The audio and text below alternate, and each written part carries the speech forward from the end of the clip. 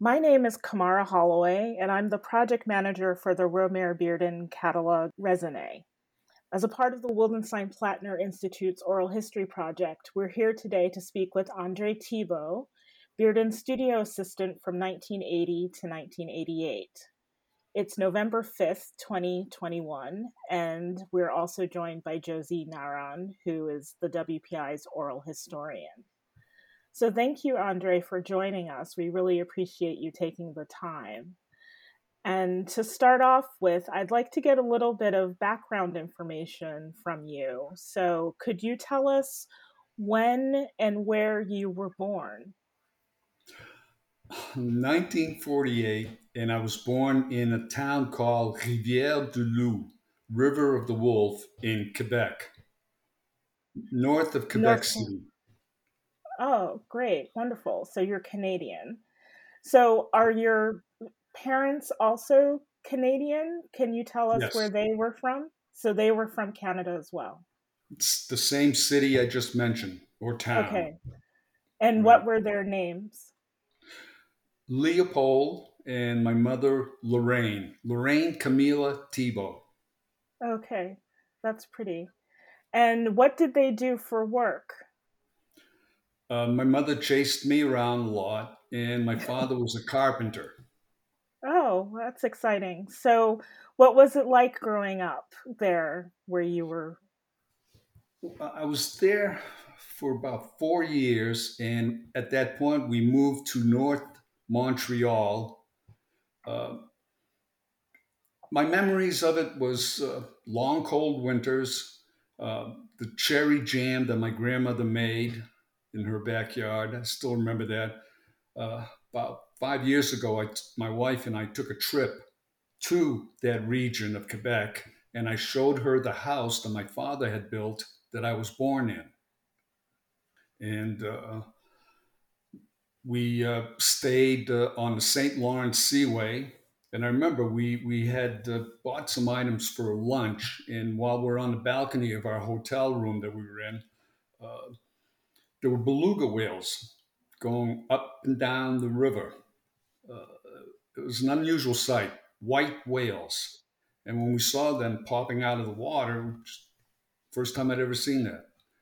I never saw that as a child, but You never saw it as a child. no. So, what did you have besides your grandmother's jam? What else did you remember? Do you have any memories of art besides your father's work? No, no. I even when we moved to outside of Montreal, it my father was always busy working, so I just spent a lot of time, mostly by myself, entertaining myself.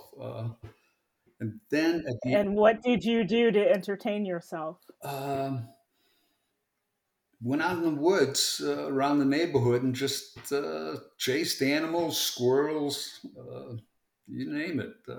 I kept busy. I was outdoors quite a bit. And then at the age of 9, my father and my brother and mother moved to Manchester, New Hampshire. Okay. And the reason was he had more work there. And that's how my existence in the United States started. I didn't speak a word of English. And I remember they put us in a parochial school where I had to skip a grade just to make up for the English I didn't know. And fortunately, the school, the morning sessions were in French, the afternoon sessions were in English. And that's how I became acquainted with the language. And is that where you learned about art? No, if you really want to know where, and what I learned about art, that was at Boston University. I have a Bachelor of Science degree in communications. And during those courses, I had to do courses on visual communications. And I didn't realize that I had the ability to do it so easily, where it was probably one of the most difficult courses at BU. A lot of students failed it.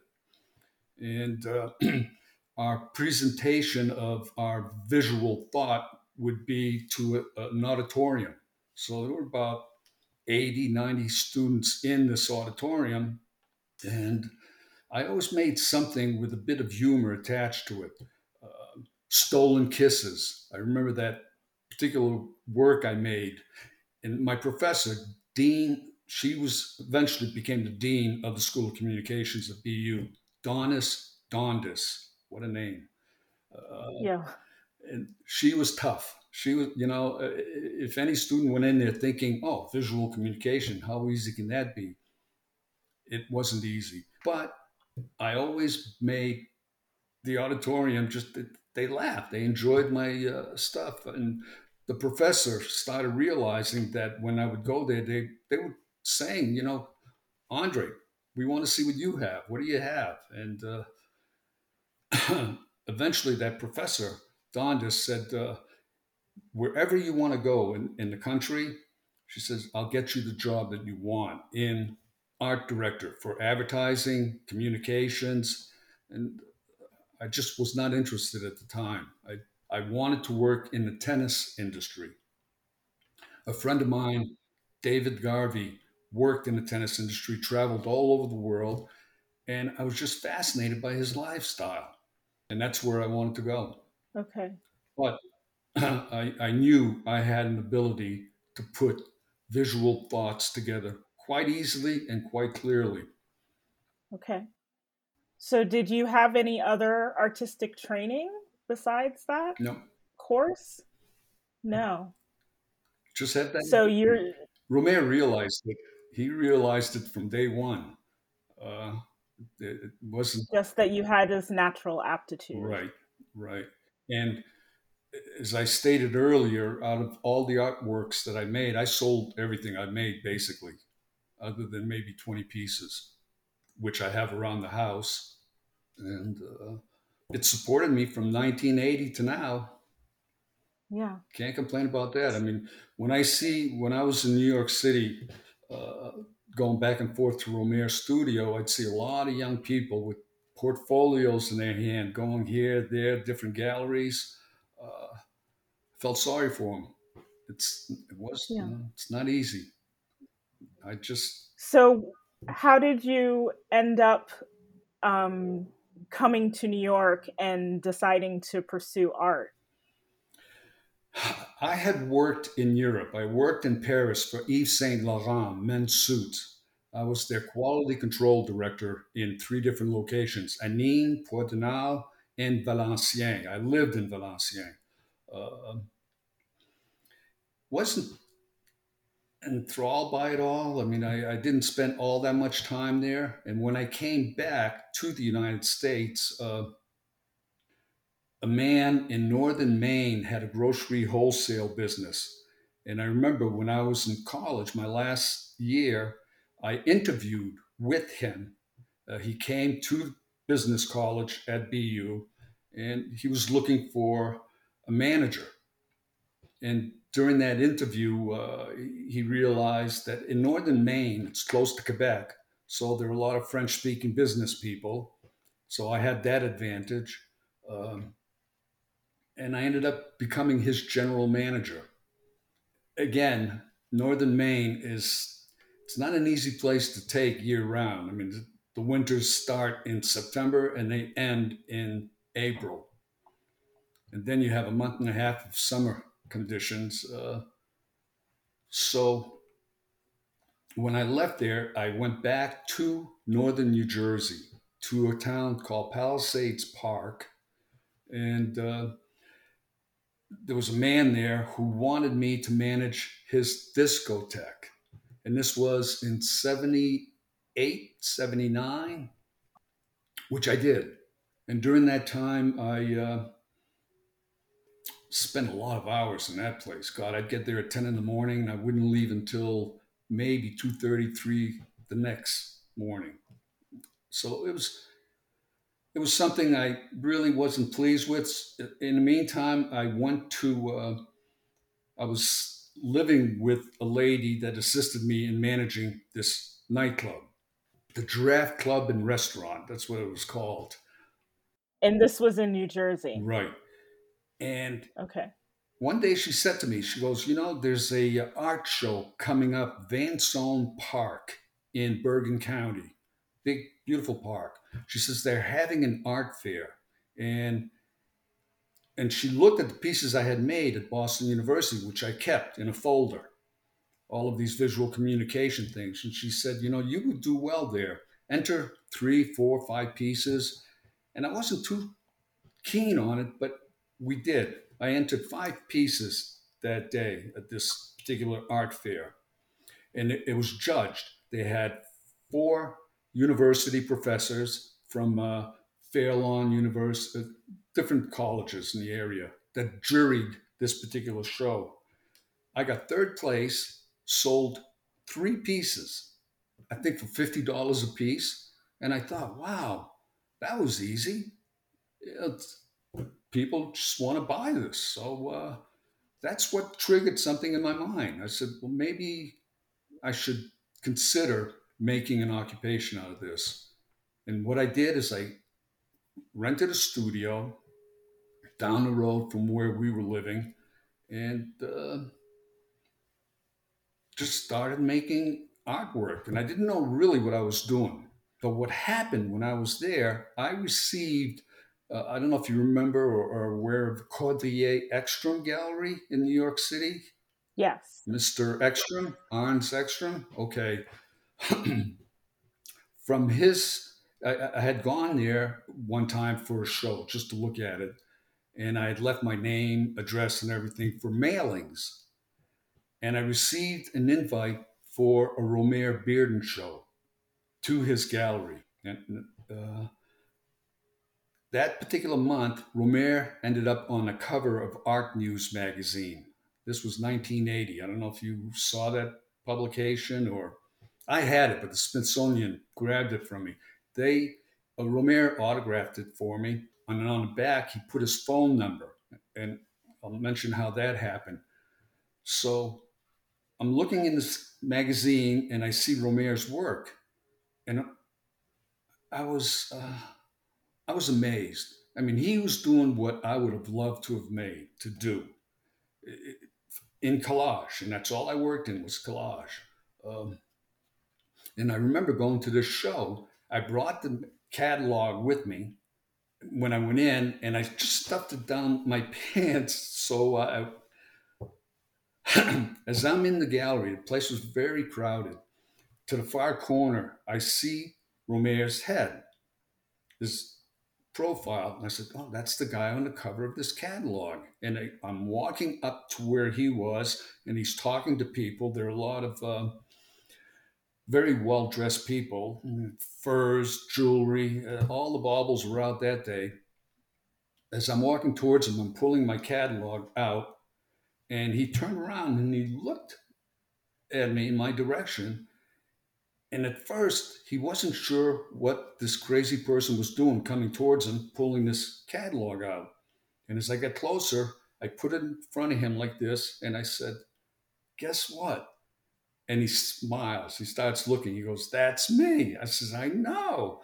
And you could hear the people around him saying, one woman said, and I heard this to her husband, I told you, George, we should have brought ours, because they were afraid to, I guess, or didn't. And I said, Mr. Bearden, I said, I would really enjoy an autograph from you on the cover of this. And as he's signing it, I said, by the way, I said, like you, I make collages. And he said, oh, he goes, what kind of collages? I said, well, I don't know much of what I'm doing. I'd love to learn more. And he said, how serious are you? I said, it's all I do. I quit everything else. I said, that's all I'm making is collages. He flips the catalog page over, and on the back, I see he pulls a pen out of his pocket and he inscribes his phone number on Canal Street where he was living. And he said, give me a call. Maybe we can arrange something for you to come by my studio. And I'd like to see what it is that you do. He said, I don't want you coming there thinking that you're going to see what I'm doing, because you're not. He said, I want you to bring a completed work, maybe 2 if you can, which I did. And I remember calling him at home. Nanette answers the phone, and she goes, Romare, she goes, there's a young man on the phone. His name is André Thibault, and he said that you mentioned to him that he can come by your studio. And he said, oh, I remember, like that. Then he gets on the phone, and he said, I'm going to give you directions to my studio, and we can make it this coming Wednesday. I remember I called him on a Monday, and gives me directions, take the 7 train. He said, the minute you get out of the tunnel, he goes, first exit out of the tunnel is where you get off. And then he said, come into the building, gave me directions to the building where he was in. He said, I'll be on the 3rd floor. I remember getting there. I get on this elevator, slowest elevator I've ever taken in my life. I mean, oh God, I didn't think I'd make it to the 3rd floor, but finally do. And I walked out of the elevator. I walked to the hallway, and there was a door with a little plastic plate with his name on it. Just said Romare Bearden.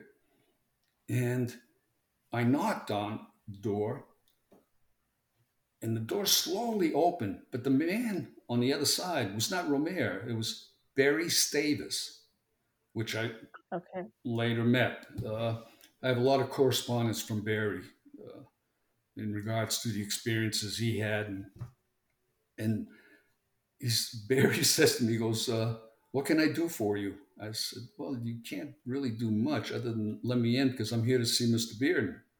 And he shows me, and Romare is sitting down at the round table that eventually we all sat at. That's where we held lunch, conferences, everything. Uh, he said, place your pieces up along that board over here. And he says, I'll be with you in about 10 minutes. So he completes his business with Barrie. And then I, I was up against the wall, not saying anything. I was very nervous. I'm thinking, oh my God, what's the worst that can happen here? He'll look at the pieces and then he'll say, nice work. Talk to you later. I had all these thoughts flowing in the back of my mind that things might not go as well as I expected. He spent 15 minutes, 20 minutes going from one piece to the other. And he's going back and forth. And then he turns around, he looks at me, he goes, have a seat. So I sit down, and he said, nice. He goes, I like what I'm looking at. He goes, how many of these do you make a month? And I'm not sure. I said, sometimes I don't have any ideas. I just go blank. He said, next time you come here, I want you to bring at least 4 brand new pieces that you made. And he goes, what I can do is I can make you a far better artist than what you currently are. And he said, when you come here, I just want to see what it is that you do. So from 1980 to 1984, that's mostly what I did, is bring in completed works. It was 1 day a week, then it became 2 days a week. And he was fascinated by the boards that I made these collages on. There was a man by the name of Hans, Bavarian. He's from Bavaria. He was a master cabinet builder in northern Jersey, not far from where my studio was. And as a matter of fact, when the Pope came to the Meadowgrounds in New Jersey, Hans is the one that designed all of the seat, the furnitures, the whole staging for this Pope's visit. And I remember going to Hans, telling him what I did, and asking if he could make me some boards that I could make these works on. Boards were 18 by 24 inches, 11 by 14, 30 by 40, 40 by 60 inches. But they were made so well. And it was marine ply score that he used. Now, marine ply score does not warp or won't because they use it on boats. And he would back those with poplar, the poplar tree, that kind of wood. And the reason why, poplar is one of the strongest material you can use that will not warp on you. The boards, and Hans mentioned to me, he said, you should glue some papers on the back of these, all of them. He said, that'll strengthen the front. He goes, so when you make a work, it'll perfectly lay flat. At that point, I realized Romare was having problems with what he was working on. He was using masonite. Masonite's a heavy product, and it's difficult to back. And but every time I would bring a piece to his studio, he was examining the whole thing, the back, the board. He said, where do you get these? You know, he was fascinated. In 1984, my relationship with Romare changed dramatically. I brought a collage that I had to borrow a car, a roof rack. This was a 40 by 60 inch collage, which I still have in storage. And I remember when I brought it to his studio and I put it up against his work stand, and he was sitting at the table, and I had it covered with a sheet. And I said, are you ready for this? He said, hit it. And I uncovered the piece and I watched him. He just stood there looking at that completed work. And Do you remember the subject matter of the work? oh, it reminded him a lot of Fernand Léger, that artist, Fernand Léger. Yes. And he just all of a sudden took me, he clapped his hands really loud, went, he said, that's it, Teebs. He said, we're done. And I'm looking and I'm thinking, what do you mean done? You know, he said, I've taught you everything I possibly can. God, this is it. He goes, you've done it. I'll get over it. Oh, Well, that sounds like a very special moment. oh it Do you was. feel that you were? It was. It was. I was so elated. All the way home, I just floated. You know, I kept thinking, wow, he finally totally approves of what I'm doing. And that changed me dramatically. I started putting out stuff that just dazzled him. He he just everyone I brought, you know, so wow, this is unbelievable. But I still have that piece that I brought to him. Toll Gate to Passion was the title of it, made in 1984. And the subject matter is it looks like steel tubes coming down, but they meet in the middle and it's open slightly. And then the background of that are reds and different colors that really pop out in the middle of that large piece. And there's a just a set of lips, women's lips, and eyes. And that's it. That's the toll gate to passion. So if you get past that, you're in a world of passion. Okay. he, he really, I know that just struck him. And then I started making three-dimensional collages. How that occurred was in Nyack, New York, where I would ride my bicycle to, was a place called So What's New. And it was a fabric store that this woman ran. SEW, What's New. And in her window was a wooden mannequin, which was I asked the lady what it was. She goes, well, they used that in the early 1900s for wedding gown forms. But it was the shape of a woman without a head, no arms, just that shape on a pedestal. And when I looked at that, I kept thinking, wow, if I had something like that, I could really make a wonderful piece of artwork. It would be striking. Uh, so what I did is after 3 trips to her store, I finally convinced her to sell me the work, that piece. And she did. Brought it home in my studio and realized that it's going to be difficult to work on because the slats of wood were starting to peel a little bit. And I didn't think I could really adhere something to that. What was amazing, underneath was a label, and the label was in not far from Romare Studio in Long Island City, was where this was made. I called that number that they had. Man picks up the phone. I said, I have a wedding gown form that you made, blah, blah, blah. He says, yeah. Now he said, we make those out of fiberglass. I'm thinking, oh, that's great. Fiberglass. What an easy surface. Went to his place, and there around the shop that he had, which was a rather sizable studio, were three, five different forms in fiberglass, which all of them I could use. Some were heads that were about uh, 20 inches in height. Then the form that I really liked was right about up to here to me. That's how tall they were.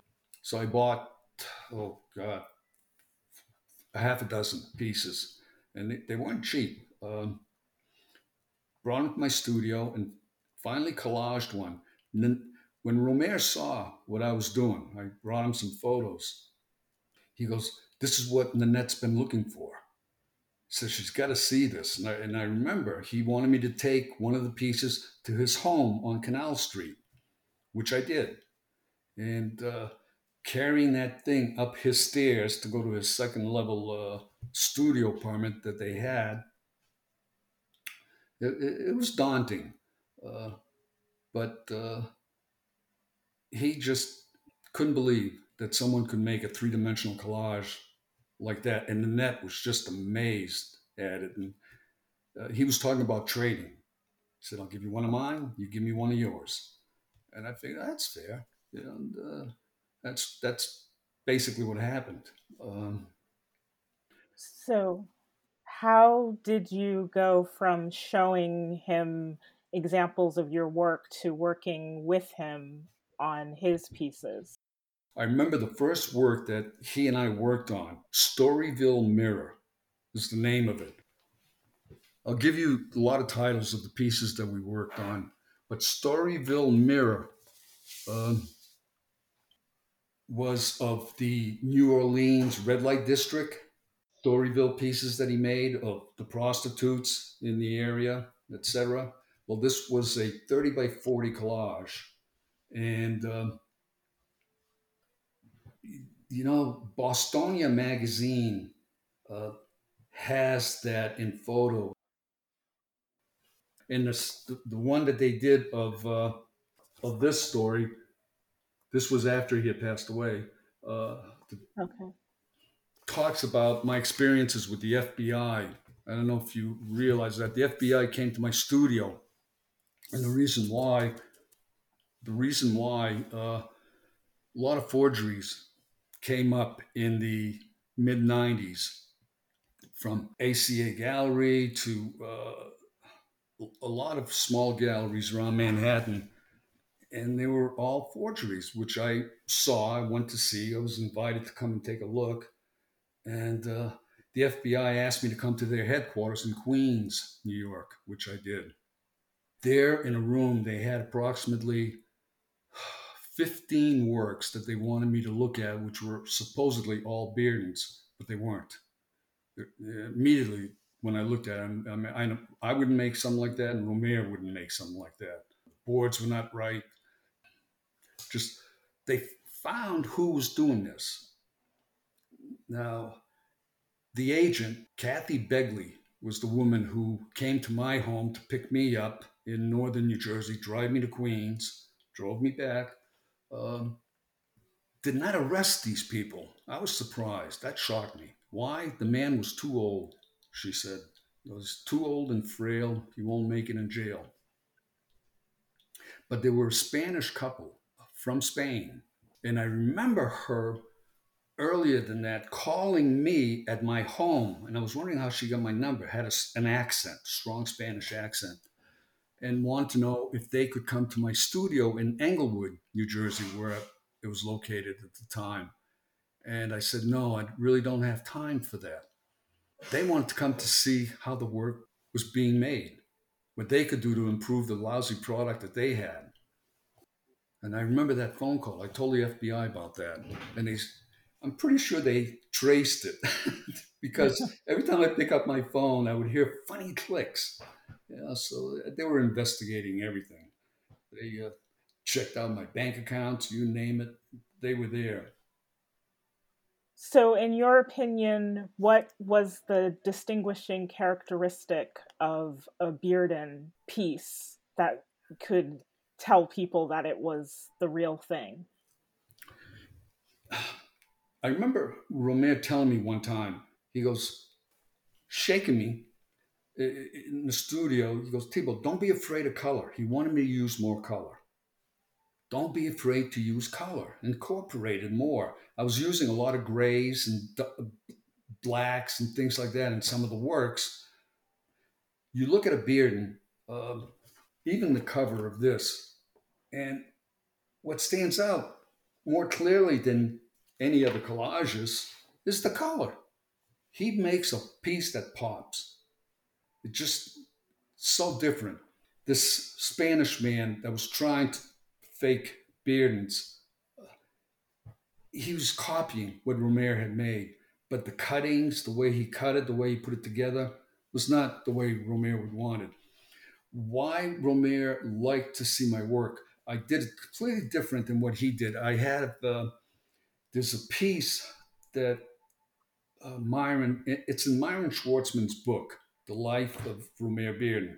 It's in his book, and I'm standing, there's a big 40 by 60-inch piece. It's a jazz piece, a large piece. And on that board, when he took that photo, you're going to see a little blue, what I call a scraper, about this big, and it's right there on the board. Romare had no clue what that was when I first brought it to his studio.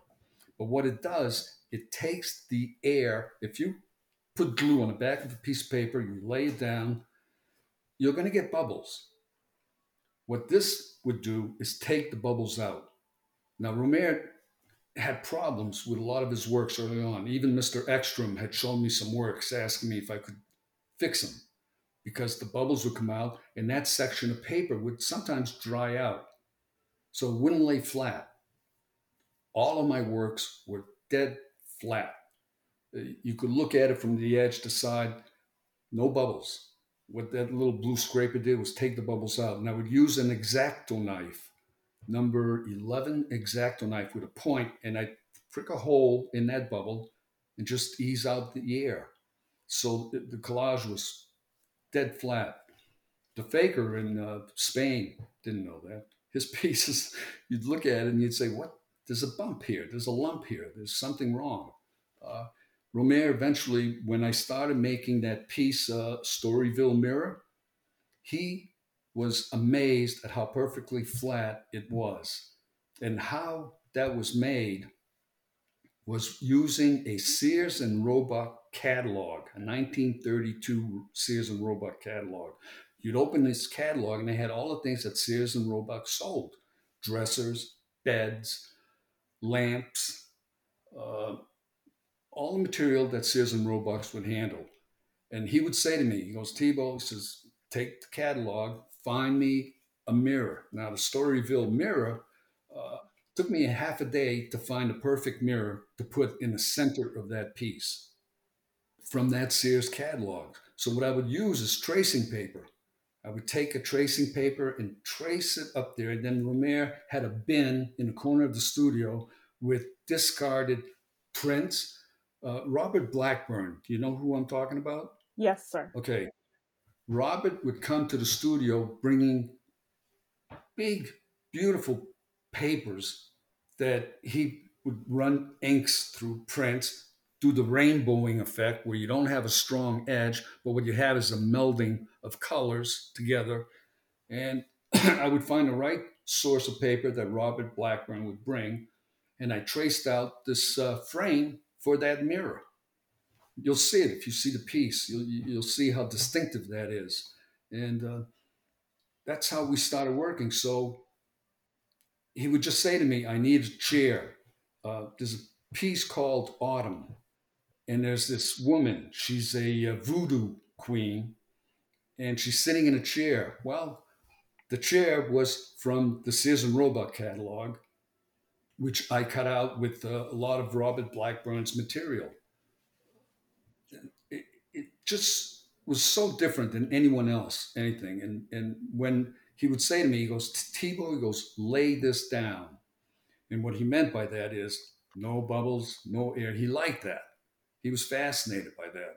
He'd say, lay this down. I need a chair. I need a ribbon for the lady's hair. That's how we worked. You know, he died of bone cancer. And there were days in the studio that really weren't very pretty. You know, the painkillers he was using disabled him in so many ways, and I'd have to watch him. Russell would bring him in the morning, and he'd say, "Thibault, today, keep an eye on him." You know, Who was Russell? Excuse me. Who was Russell Russell? Goings. Russell Goings. Okay. Yeah. Well, there's a man. He's an enigma to say the least. So tell me how you took on the name Teabo. Yeah, that's a crazy story. Early on in my career, I entered a lot of national art shows. Won most of them. But every time I was asked to come to the podium, they would say, Andre Thibault. They couldn't pronounce my name. And it really frustrated the hell out of me. It says, Thibault. I'd get up on the podium and I go, look, it's Thibault. And someone said, well, change the spelling. And I thought, well, what's the closest thing? Coffee, tea, Tea, Bo Okay. Derek, B-O. Oh, That's all it, right. Thibault. But Mr. Ekstrom, Arne Ekstrom, he called me on occasions to come by and visit with him, which I did. And one day he said to me, he goes, "What's Thibault?" He says, "Are you Spanish? Are you?" I said, "No." I said, "My real name is," and I spelled it out for him. And he goes, "Why don't you use that?" He said, "Makes more sense to me than just Thibault." I thought it was going to simplify things. So I went back to, and as in Myron's book right here, if you see my name, it's spelled Thibault, which is the correct spelling. I'm looking for that piece I was talking to you about. The Storyville Mirror. Oh, no, the large collage that Romare had made, that Myron had taken a photo of. It's been years. Oh, page 300. Okay. Yeah, that is See quite that big. piece that Yes. Romare's. Yeah, when Myron came in the studio to interview Romare, he looked at that piece and said, "Holy!" Couldn't believe that we were creating such a large work. Romare couldn't do that by himself. I mean, we propped him up just so he could take that photo with him there. But I can see that little blue piece I was mentioning to you, the scraper. It's almost at the edge of that. You see a little blue thing there. That was the Okay. scraper. Yeah, I think I see it. Okay, and then on page 302, there's that photo of Romare and I together behind Storyville Yes. Mirror. And see the frame? I wish you could see the full color piece of that, but I had to get those chairs that are in that piece, and the lamp that's in there came from the Sears Roebuck catalog. Were there other magazines or catalogs that you remember using? Um, no, the Sears really, God, I made full use of that. Because it stayed with the timing of the works. The Storyville was in the late 1800s, and the catalog displayed furniture, lamps, and things of that Yeah. era. So mostly it was that catalog that saved our butt on millions of occasions. Uh, some of the other pieces that we made, I had slides of most of what we had, but I don't know if it's a Smithsonian. I can't find them. I can't find them. But what I have are these pieces of scrap paper that when I would finish, I'd write the title down Eden Noon. It's a 30 by 40 inch collage. Do you remember seeing I've that? heard of it, yes. Yeah, there's Eden Midnight and Eden Noon. Uh, there was Autumn. Um, How did you let me come up with the see. titles? We just looked at the piece, saw it was Eden Midnight. There was a star that was incorporated in that piece. That was the last piece to go on that work. And Romare says, we need something to distinguish the night. And he cut out a star and he said, here, Teabo, lay this down. And that's when we came up with that title.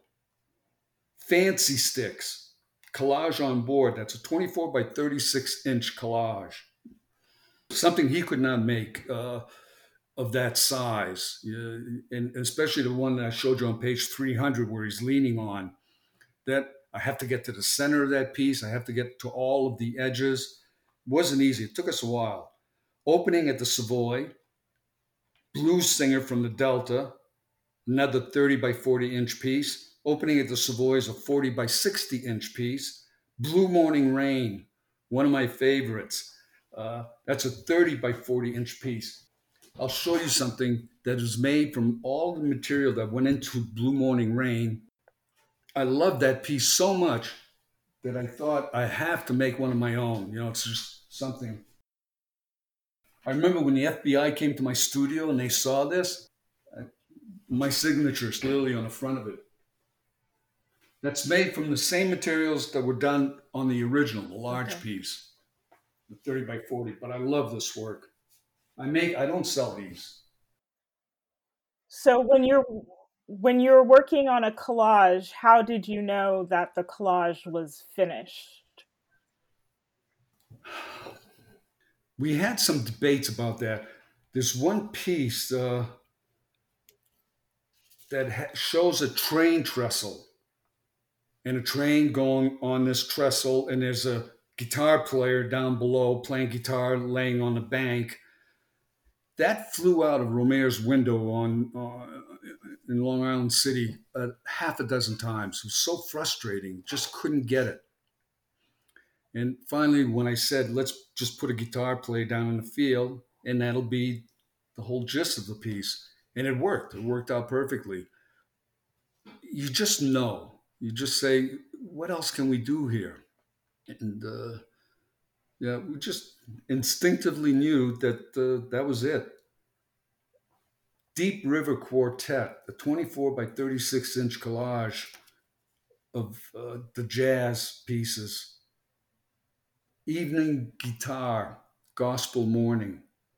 We recently saw Gospel Morning. Can you tell us a little bit more about that one?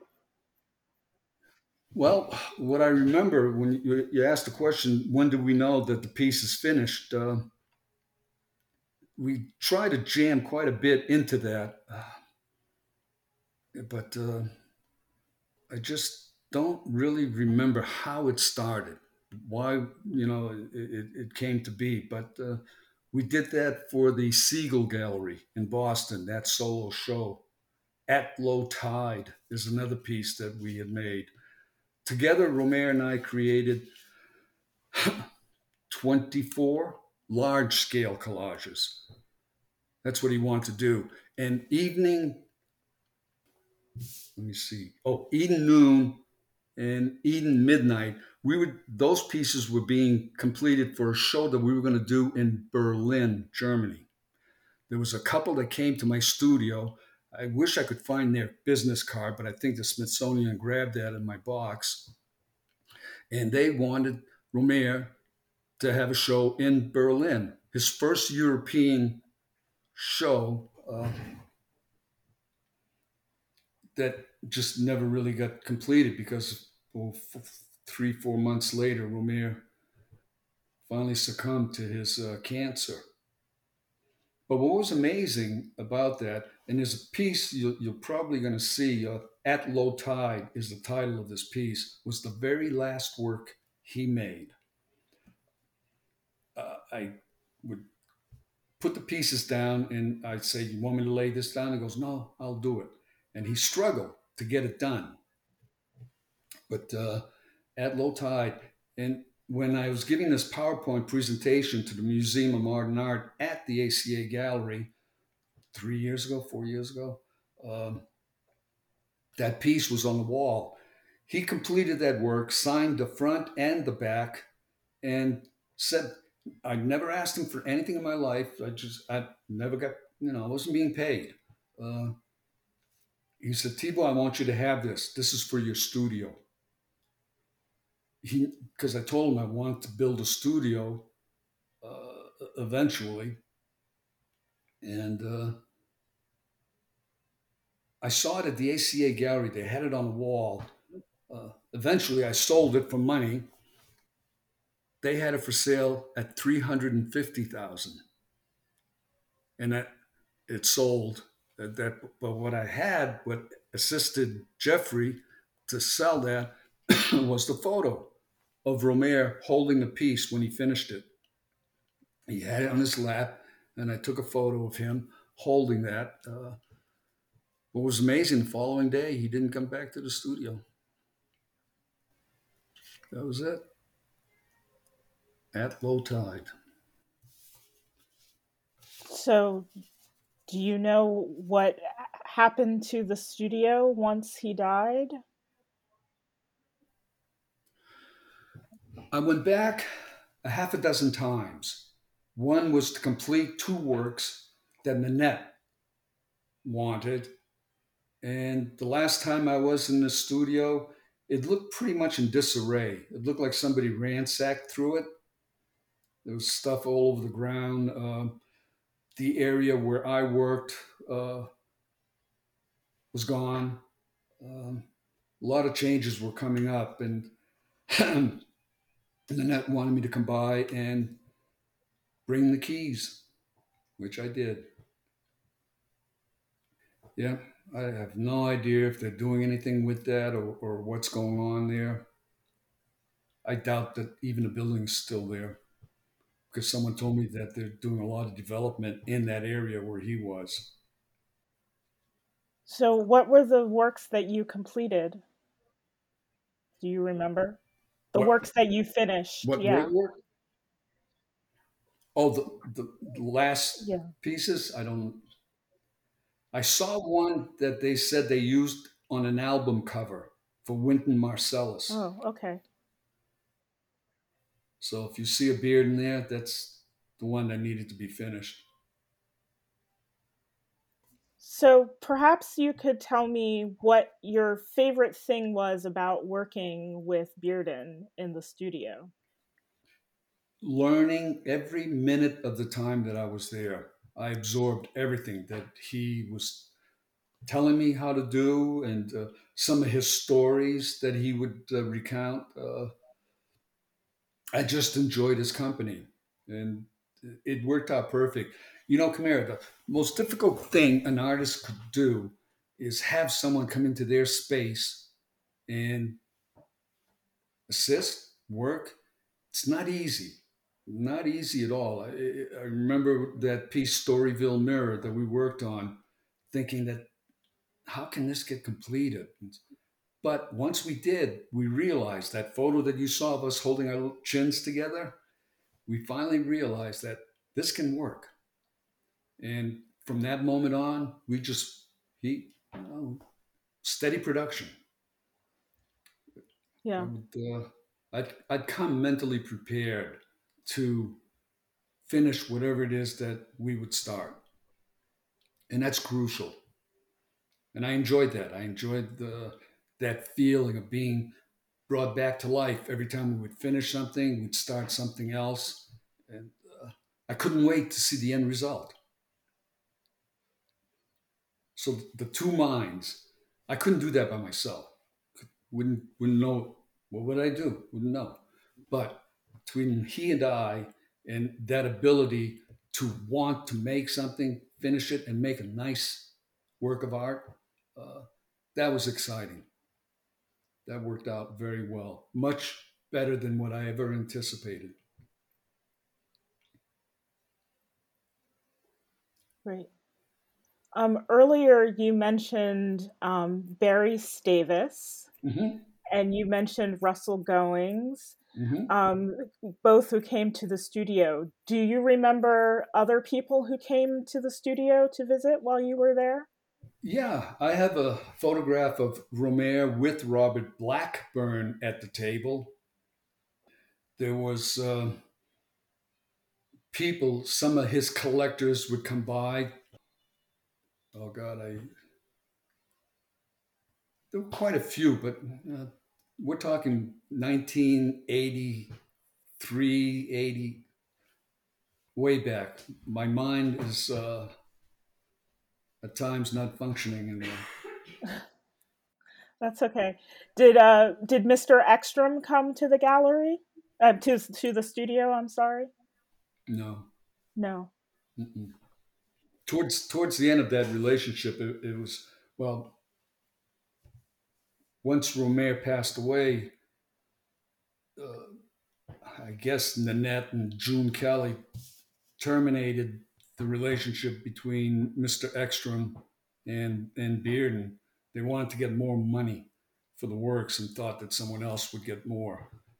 Mr. Ekstrom had a wonderful following. He he was a well-noted dealer in Manhattan, but things changed. And what about you after Bearden passed? You returned to your own studio? Hmm. I had a studio in Englewood at St. Cecilia's Church. It was the old parochial school that they had closed down, and I had a second level room, beautiful room, big room. Part of my studio in that room was sort of dwarfed by the size of it, but I had cheap rent. Couldn't say no. And then eventually, I met my wife, and we decided to acquire a home in Leonia, New Jersey, right next door to Englewood. And there in that house, in the attic area, is where I utilized Romare's gift, the money from that piece of art, to build, to blow out the attic, which I put a roof, a balcony, uh, beautiful French doors that opened up so I could have all that air coming in. And that's where I created a lot of works in that space. I wish Romare would have seen it. I'm sure he probably did, somehow, some way. Said, my boy finally did it, put his studio together. That worked out. So, what is your favorite story about Bearden out of the many that you have? Boy, uh, I guess what I mentioned earlier, one of my favorites is how he and I met at the show, the gallery, Mr. Ekstrom's gallery. Um, Other stories are he and I would go to lunch at times down the road from where the studio was. There was a place that he enjoyed, and there he would just recount his childhood experiences where he was living. Uh, One story that he had, I remember we were in the studio working, and he said to me, it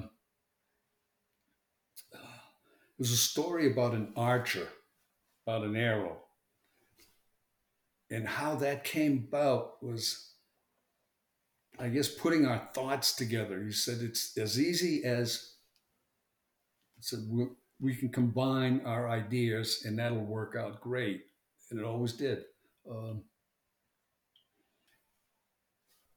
Most of the time, I was busy working. If I didn't want to go there and just sit around and chat, I'd much rather go there and put something together. And he would sit at the table, the round table. Did you ever see photos of inside his studio? Not of the round table, no. Okay, there's a small table about 36 inches in circumference, and that was where all of the meetings were held, and all of the guests that would come would sit at that table. And he would just tell me stories about his childhood experiences. working when he went to Paris to hang out there, we would converse in French. He spoke French. So it was just being there, even being there, not even talking to him, but working. I mean, you could feel the energy. It was there. It just worked out perfectly. Couldn't couldn't have asked for a better team in that regards, and that was exciting for us. We knew something good was going to come about. Any 1 week, 2 week, however fast we could make them. Yeah. So besides the collages, we know that Bearden worked in watercolor sometimes. Did you ever Hmm. see him make those? Can you Hmm. tell us anything about that? It wasn't traditional on his part of how he applied the watercolors onto paper. And there was a piece called Solo Player. It was a jazz saxophone player in the center of the work. But behind him, I had glued down Arches watercolor paper. It was 40 by 30 inches. It was a large piece. And then he said, "Get me my watercolors." I did. And he said, "I want you to hold the board about 6 inches off the ground at one end," which I did. So I'm holding the board up, and he takes a cup of watercolors and he starts pouring it onto the paper. He says, "Okay, tilt up more." And I'm tilting up more. He says, "Now come back down." And he created a beautiful abstract watercolor, but how he applied that was genius. I mean, I was trying to figure out where's he going with this, and sure enough, that's how he worked on most of his watercolors. He would just not take a brush and go finite detail, pour it on, and then take the board and maneuver it so he could get what he wanted on that particular board. But this 30 by 40-inch solo player, the saxophone musician, was an eye-opening experience for me as to what one can do in collage and combining different materials. Yeah, he wasn't afraid. Uh, no, you screw it up, you can always cover it up again. But that's how most of the works get done. So, what is something like that is unexpected that people might not know about Bearden that you witnessed or felt about him? He never had children, and I think in many ways that benefited him somehow, um, because the child in him never left. And that's why his works are so vibrant, so lyrical, because the kid in him wants to play every day. And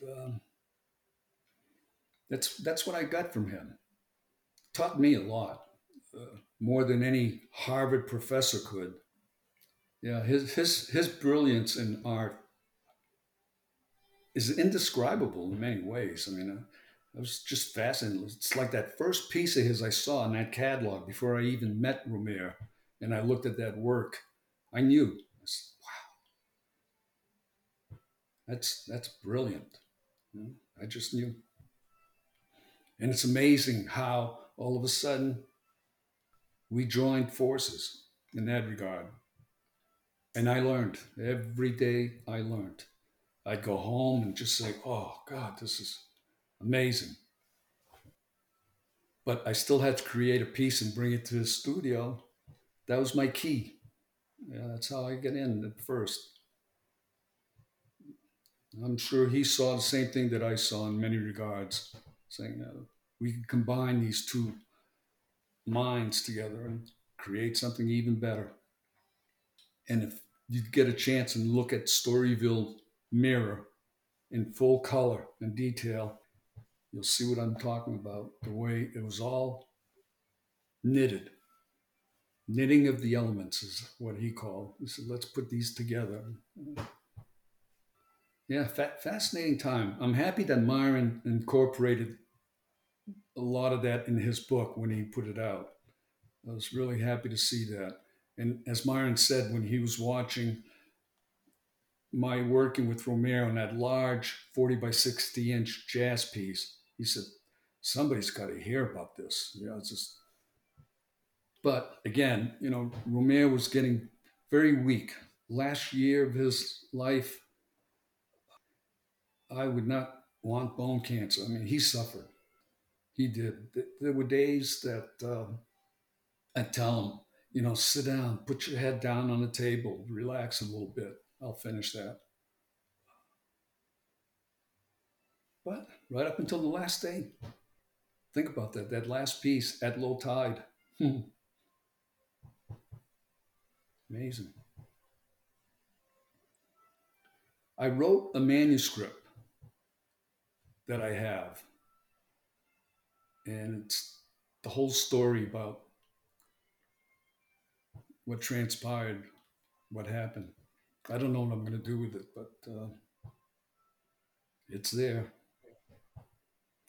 And the title is Call Me Teabo, Teabo. Don't call me Thibault. Call me Teabo. Yeah. Yeah.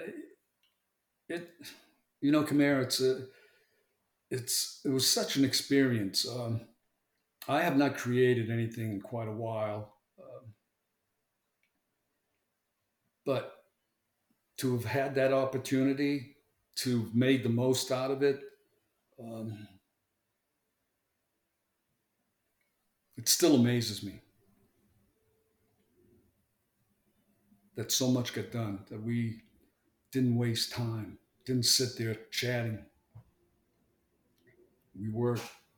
And Russell Gollings, I got to thank him in many ways for having the consistency of getting Romare to the studio and getting him back.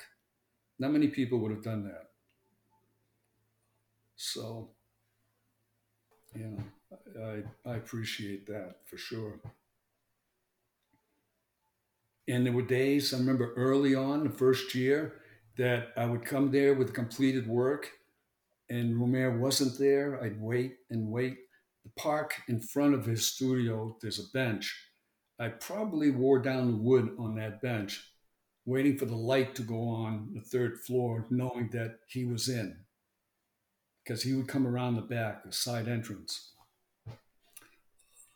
Those are memories that I have, which are good memories. I mean, but perseverance, patience. I don't think many other people would have done what I put up with early on, just to get in the door, let him see what it is that I do, and eventually to have him say to me, I think you and I should work together. Just hearing that, wow.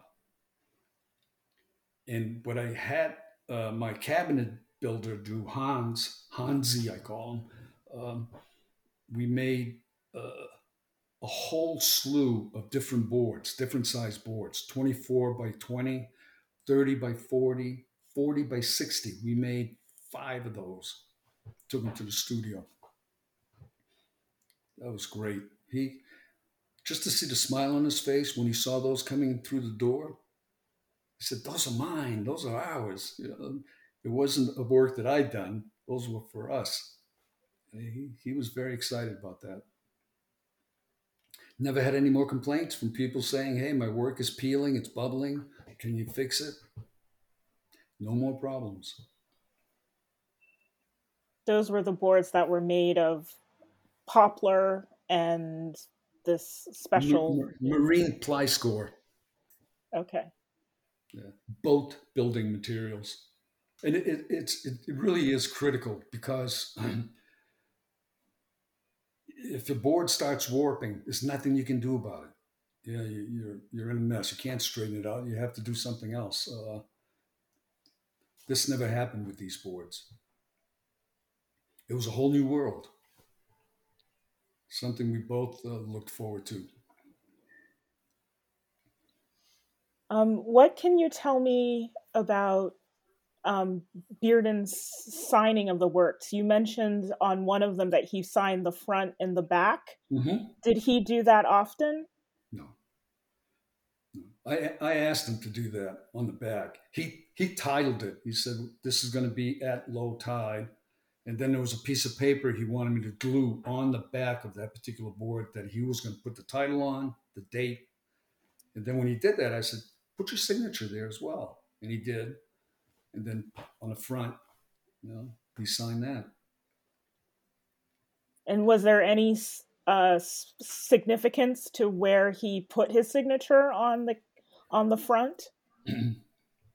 For him, there was. I mean, he split his name R-O, and then he'd go M-A-R-E, and then B-E-A-R, then D-E-N. If you look at the signature on most of his works, they are broken down. And he would put that right on the front for all to see. It wasn't a tiny little signature at the bottom. This was prominent.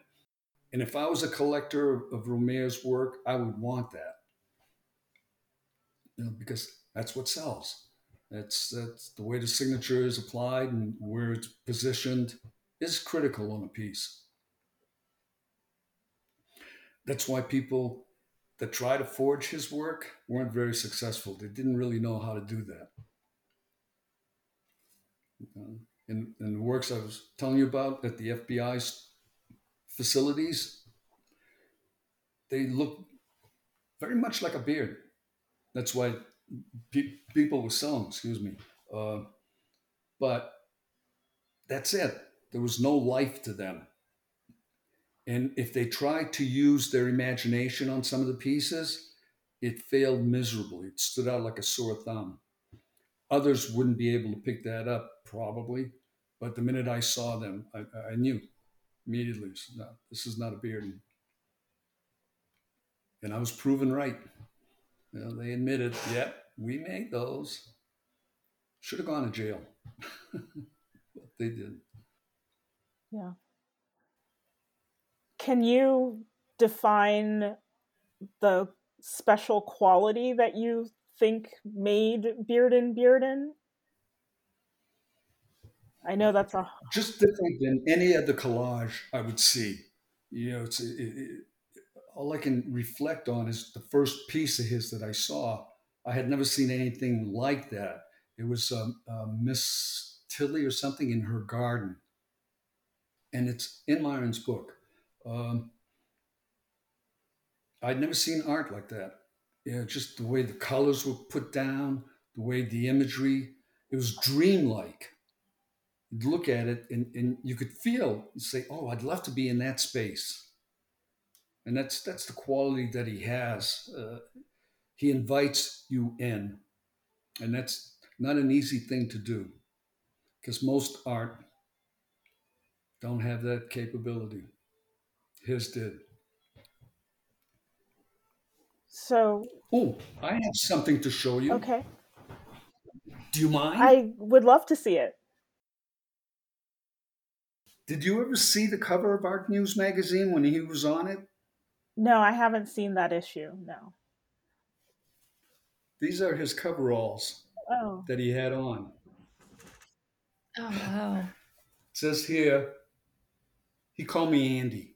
For Andy Romare. And see the RB, he bought these from a company that sewed in his initials, and they're full-length work covers. He was in this all the time. When he would take the train to the studio, he'd have this on. When he came with Russell, he'd have his coveralls on. He never entered the studio without these on. I mean, he had about a dozen that he ordered. But I remember this was on his work stand, and he had gotten a new one. And I said, "Romare, can I have this?" And he said, "Okay." So he signed it. It's wonderful. It's nice to have such mementos. I've got boxes full.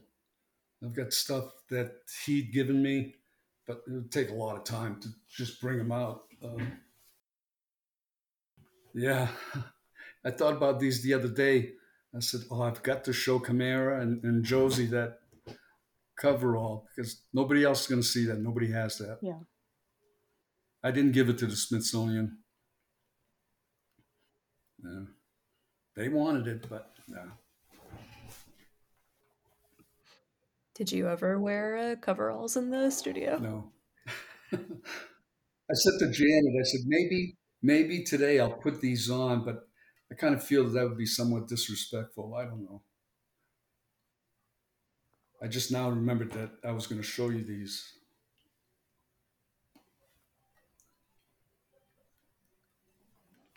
I was going to ask earlier, like, when you think about him now, but I don't know. I like seeing all these objects that you have and kind of being surrounded by them. I can imagine that, maybe it's often. Yeah, about every day. I, God, I'm in a lot of books, encyclopedia. Couldn't believe that I was in that for painters and engravers in the United States. Who's Who in American Art. And every time I see some of these volumes, I think, well, if not for Romare, but I earned every minute with him. I paid my dues. Believe me when I tell you that. Yeah, a lot of sleepless nights. And then I remember the phone call from Mr. Ekstrom, Arne, called me at home, and he was the one that told me about Romare's passing. Okay. I remember Mr. Ekstrom asking me to show him some of my works. And it was Myron that mentioned that to Mr. Ekstrom. He said, "Have you ever seen Teabou's art?" He said, "No." And I rented a trailer, put a whole pile of my works in the back, and drove to his studio on 72nd Street. And I forget, but I parked the trailer in front of his place and brought up the works. And I wasn't asking him to represent me, not at all. He said, he goes, "By the way," he says, I'm too old at this point. I want to get out of here. He says, "I'm going to sell everything and let my son have the building."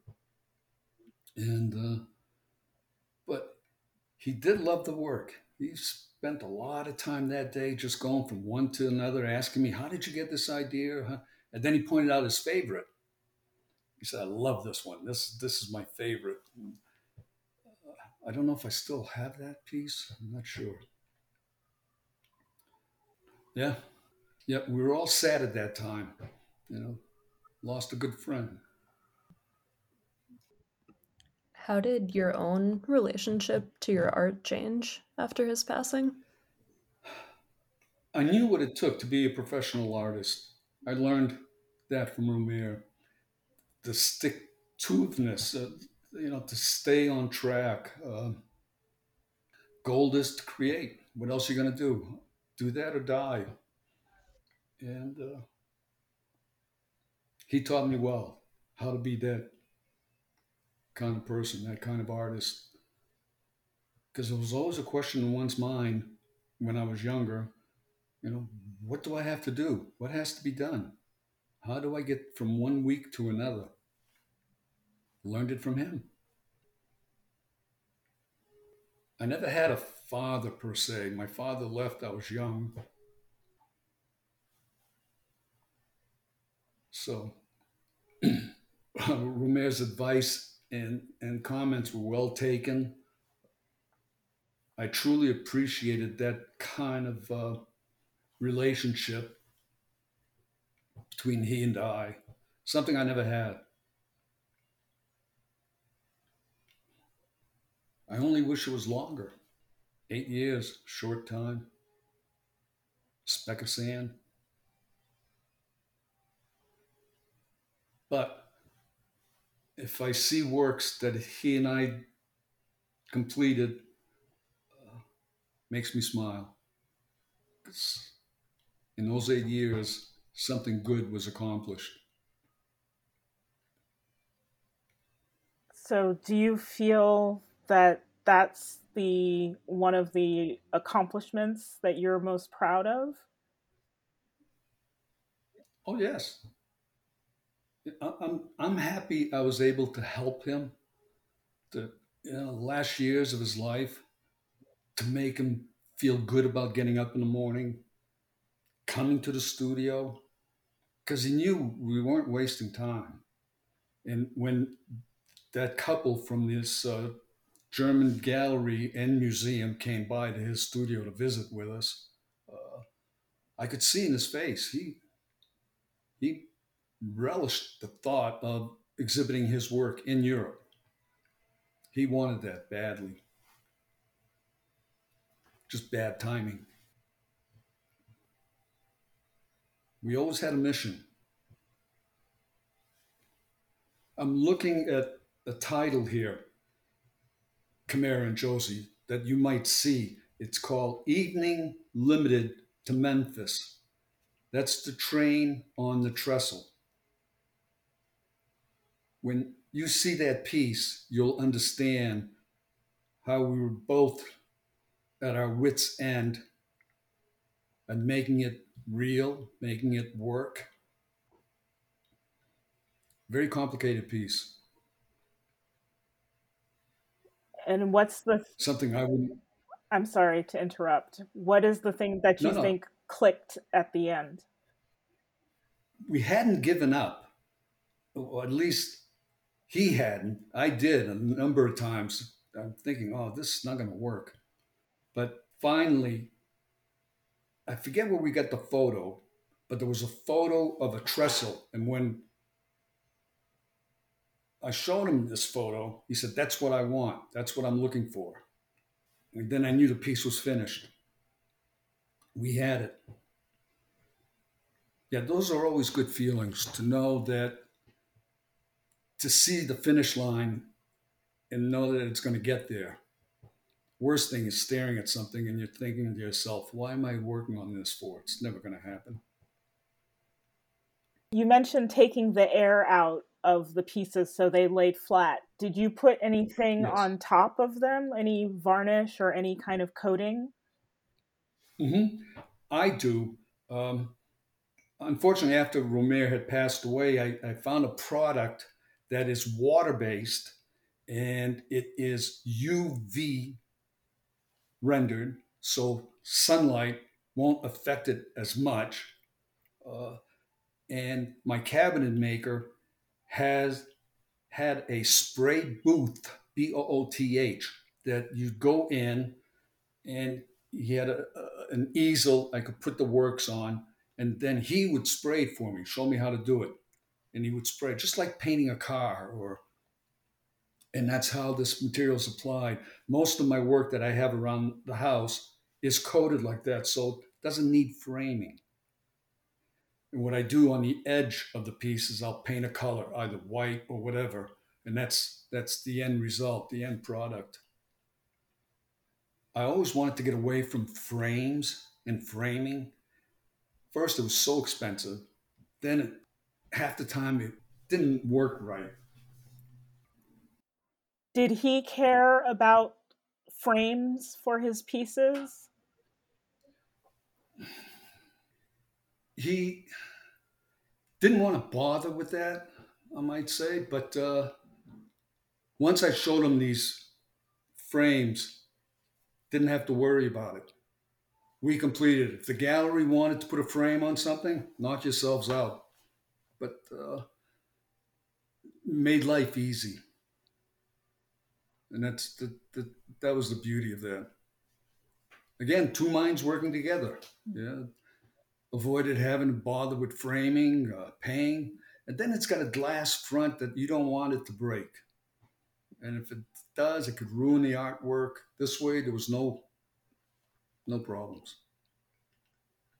The show in Boston at the Thomas Siegel Gallery, he framed the pieces that went into that show. Because I remember walking in at the opening when Romare was there with Nanette. I said, ooh, a lot of money was spent here. The show didn't do that well. Boston is not a place for works like Romare. The minute he came back to the city, had a show with Mr. Ekstrom, sold out. You know, funny story about Mr. Ekstrom. Uh, d- have you ever seen photos of him? Yes. You have. Wow, that's amazing, and I'll tell you why. Uh, New Yorker magazine used him on the cover of their magazine as the epitome of a New York City gallery owner. Had his nose up in the air, the caricature that they drew of Arnie really cracked me up. He wasn't that keen about that, but after he passed away, there was a New York Times obituary about him. Things in that obituary I didn't know. Mr. Ekstrom's was the inspiration for 007. He was the guide for Fleming, the man who wrote the thing. Used Arnie because during World War II, Arnie was the head of espionage against Germany. He headed that whole section of the war. Major hero. Nobody knew. He didn't want it known. And I remember a couple of times I came to his gallery, I had my camera with me. He wouldn't let me take a photo of him. And I didn't know why at the time. He said, no, he used to call me my dear boy. He goes, no, my dear boy, you're not going to take a photo today. Maybe some other time, but not today. But when I read that obituary and realized, wow, this man was deeply involved. And that's how he got into the art world. A lot of finagling, manipulation of things, money, artwork itself. That was Arne Ekstrom. Because I'd be in a studio and he'd hear the door open downstairs and he'd hear the footsteps coming up. He knew exactly who that person was. He said, oh, he said, I don't want to see her today. So he'd go in the back room and I'd have to say to the person coming up the stairs, oh, he's not in. He left about a half hour ago. And he'd be in the back room waiting for whomever he didn't want to speak to. Interesting man. What do you remember about Bearden's interaction with Mr. Ekstrom? Total respect for one another. He never called him Arnie, always called him Mr. Ekstrom, even when he would speak to me about him. Um, he truly appreciated the man for his efforts and what he was doing. I'm sure if he knew after his passing that hands would change in regards to representation, Romare would be really upset about that. Wouldn't want that. But again, money rules. If they think they could get more, do it. But there was a good relationship. Whenever the phone would ring in the studio, and I would pick it up and answer, and I'd say, Romare, it's Mr. Ekstrom. He'd be, give me the phone. He was happy. He was happy to hear from him, no matter what. He was lucky. He very lucky, and he deserved the luck, but to have such a good representation at that time. And I remember one day from his studio, I'll never forget this. He said, come with me to the bank. The bank was right around the corner. And as we're walking down, he shows me a check for a rather large amount. And he said, you know what this is? No. He goes, taxes. He said, I have to pay this today. He goes, but he said, I'm happy doing it. It was the first time that he had to pay so much in taxes. He wanted me to know that. Never forget it. And he had his little beret on, and he's got the check, and we're walking. He was feeling good at that time. He was doing much better than towards the end.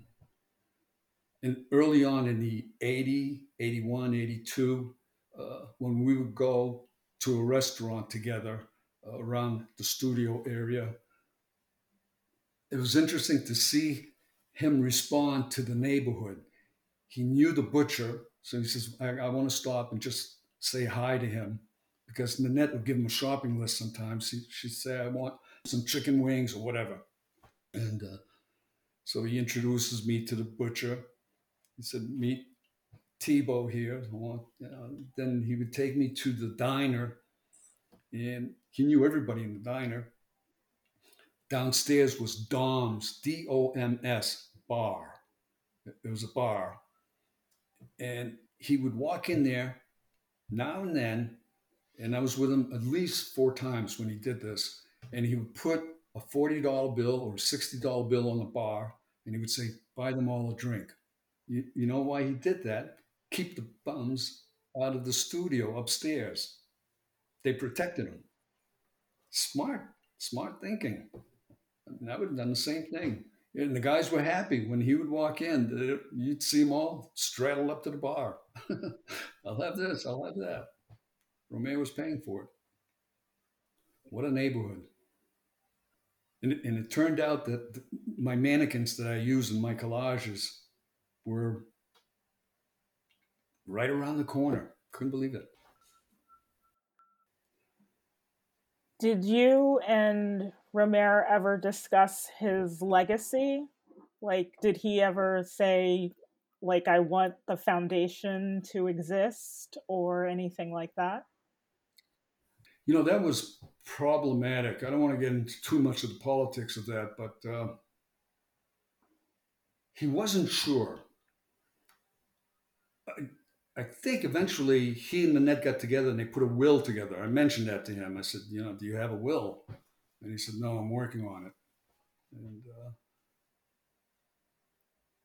he never really went into great detail, if at all, about that situation, how that would be handled. After he passed away, I guess it was between June Kelly, Nanette, and the attorney, Perrin, that got together and started putting. I remember Perrin called me one day, wanted to have lunch. I don't like attorneys that much, but he just wanted to do lunch to see if Romare had mentioned anything about wills or stuff like that. And I didn't say much. I just went to see what kind of person he was, and I was happy to get out of there. Politics, Camara. After Romare passed away, a lot of stuff.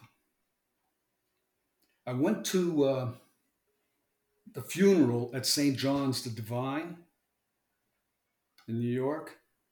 That was an interesting experience. Sitting next to me was Mr. Ekstrom. Behind me was Myron Schwartzman. A lot of the powers to be were there. June was down by the altar. As Mr. Ekstrom said to me, he goes, she's where she likes to be now. They had their thoughts at interesting times. So, to wrap up, maybe you could tell us what you think Romare's legacy, what he would want it to be, what you think he would want it to be. As I said, he didn't have children, but he loved kids. And I'm sure young people that look at his work today and see what he's doing, they see the playfulness in it, the joy that it can bring. He accomplished something that he would like to do, leaving that kind of legacy behind. He was a worker. He was a man that didn't waste much time, got things done. That's a tough question, Camara. I just think the artwork speaks for itself. That's the best conclusion I could come to. And he left a lot, which is great. He would have enjoyed meeting you, Camara. I can say that. Thank you for that. That's Really. A compliment. Yeah, definitely would have. Is there anything else that you think we should know? I'm looking at my wife. She's going, you know, I'm sure after we depart, I'll say, oh, why didn't I mention this or that? Or thank you for the opportunity, by the way. Oh, you're welcome. Well, we really appreciate you taking the time to speak with us. It's been wonderful to hear your memories about Romare. And I hope I gave you enough or something. You know, I don't know how to put it all together sometimes. You know, there's just so many things that are in the background that pop up, and all of a sudden, wow. I remember. If you have any more questions or whatever, Camara or Josie, you have my number. okay, Yeah, great. you're Thank you. always welcome to call. You're welcome. And maybe someday if you're in the area. You know, Romare grew up in Charlotte. I'm an hour away from that. An hour and a half? About an hour and a half In away South from Charlotte. Carolina? And I didn't I'm sorry, in know that South Carolina? I'm in North. North Carolina. I'm in North Carolina. Right. I'm almost on the South Carolina border on the west side. But they have a park called the Romare Bearden Park in Charlotte. And I didn't know that till I got here. It was one of the contractors we had that did an addition to this home. He said, oh, because he saw the book on Bearden. I had it by the table, and he goes, there's a park, Romare Bearden Park. So if ever you come by, we'll go visit Okay. Romare Bearden Park. Well, yeah. Sounds lovely. Thank you, Josie. Of course. Thank you so much. This has been Thank you, really Camara. wonderful. Yeah.